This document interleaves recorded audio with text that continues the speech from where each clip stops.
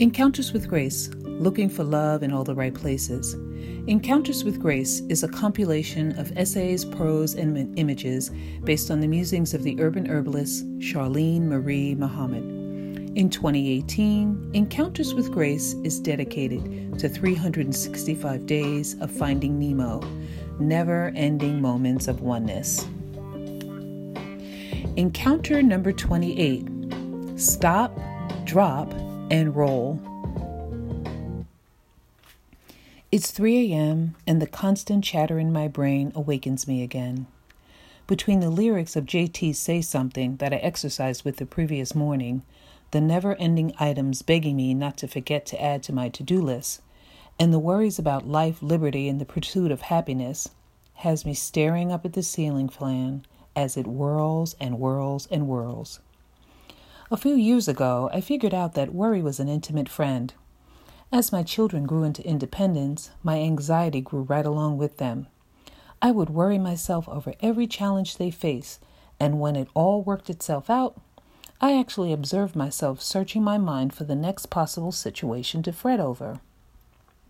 The philosopher Alan Watts stated, "A person who thinks all the time has nothing to think about but thoughts, so he loses touch with reality and lives in a world of illusions."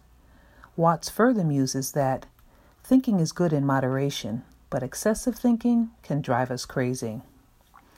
Whenever my brain ignites into a firestorm of anxiety, it's time to stop, drop, and roll. How does one stop the endless chatter of our monkey minds? By dropping into the practice of meditation. I do consider myself a practitioner of meditation, but perhaps I need to step up my game a bit, especially since I see myself getting caught up in the spirals of my mind. Can one practice meditation, or does one become one's meditation? Is there a place we seek to find or arrive at when we meditate? Intuitively, my meditation practice is a rehearsal of conversations I have with my inner self and God. As a closet scientist, I like dissecting my thoughts in search of a higher or deeper meaning of my life. And yet the default back to the practice of worry and anxiety appears to be easier than living the deeper life of contemplation.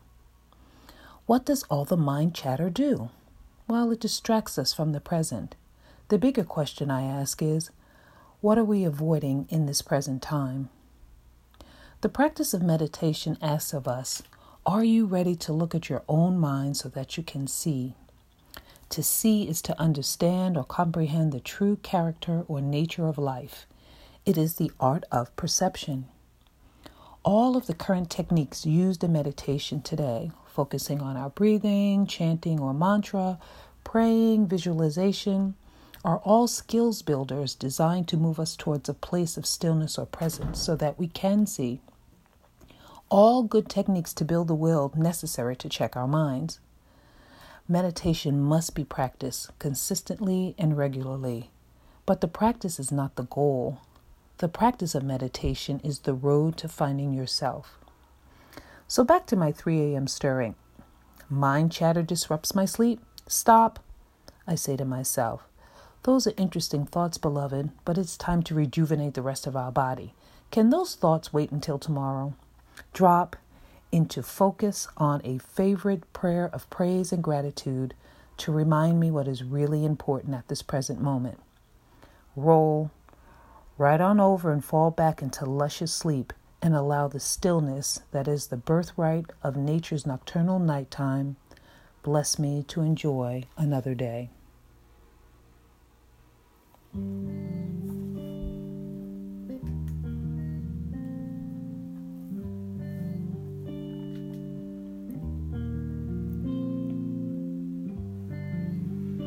Musical selection, Paint the Sky by Jairus. Copyright 2017.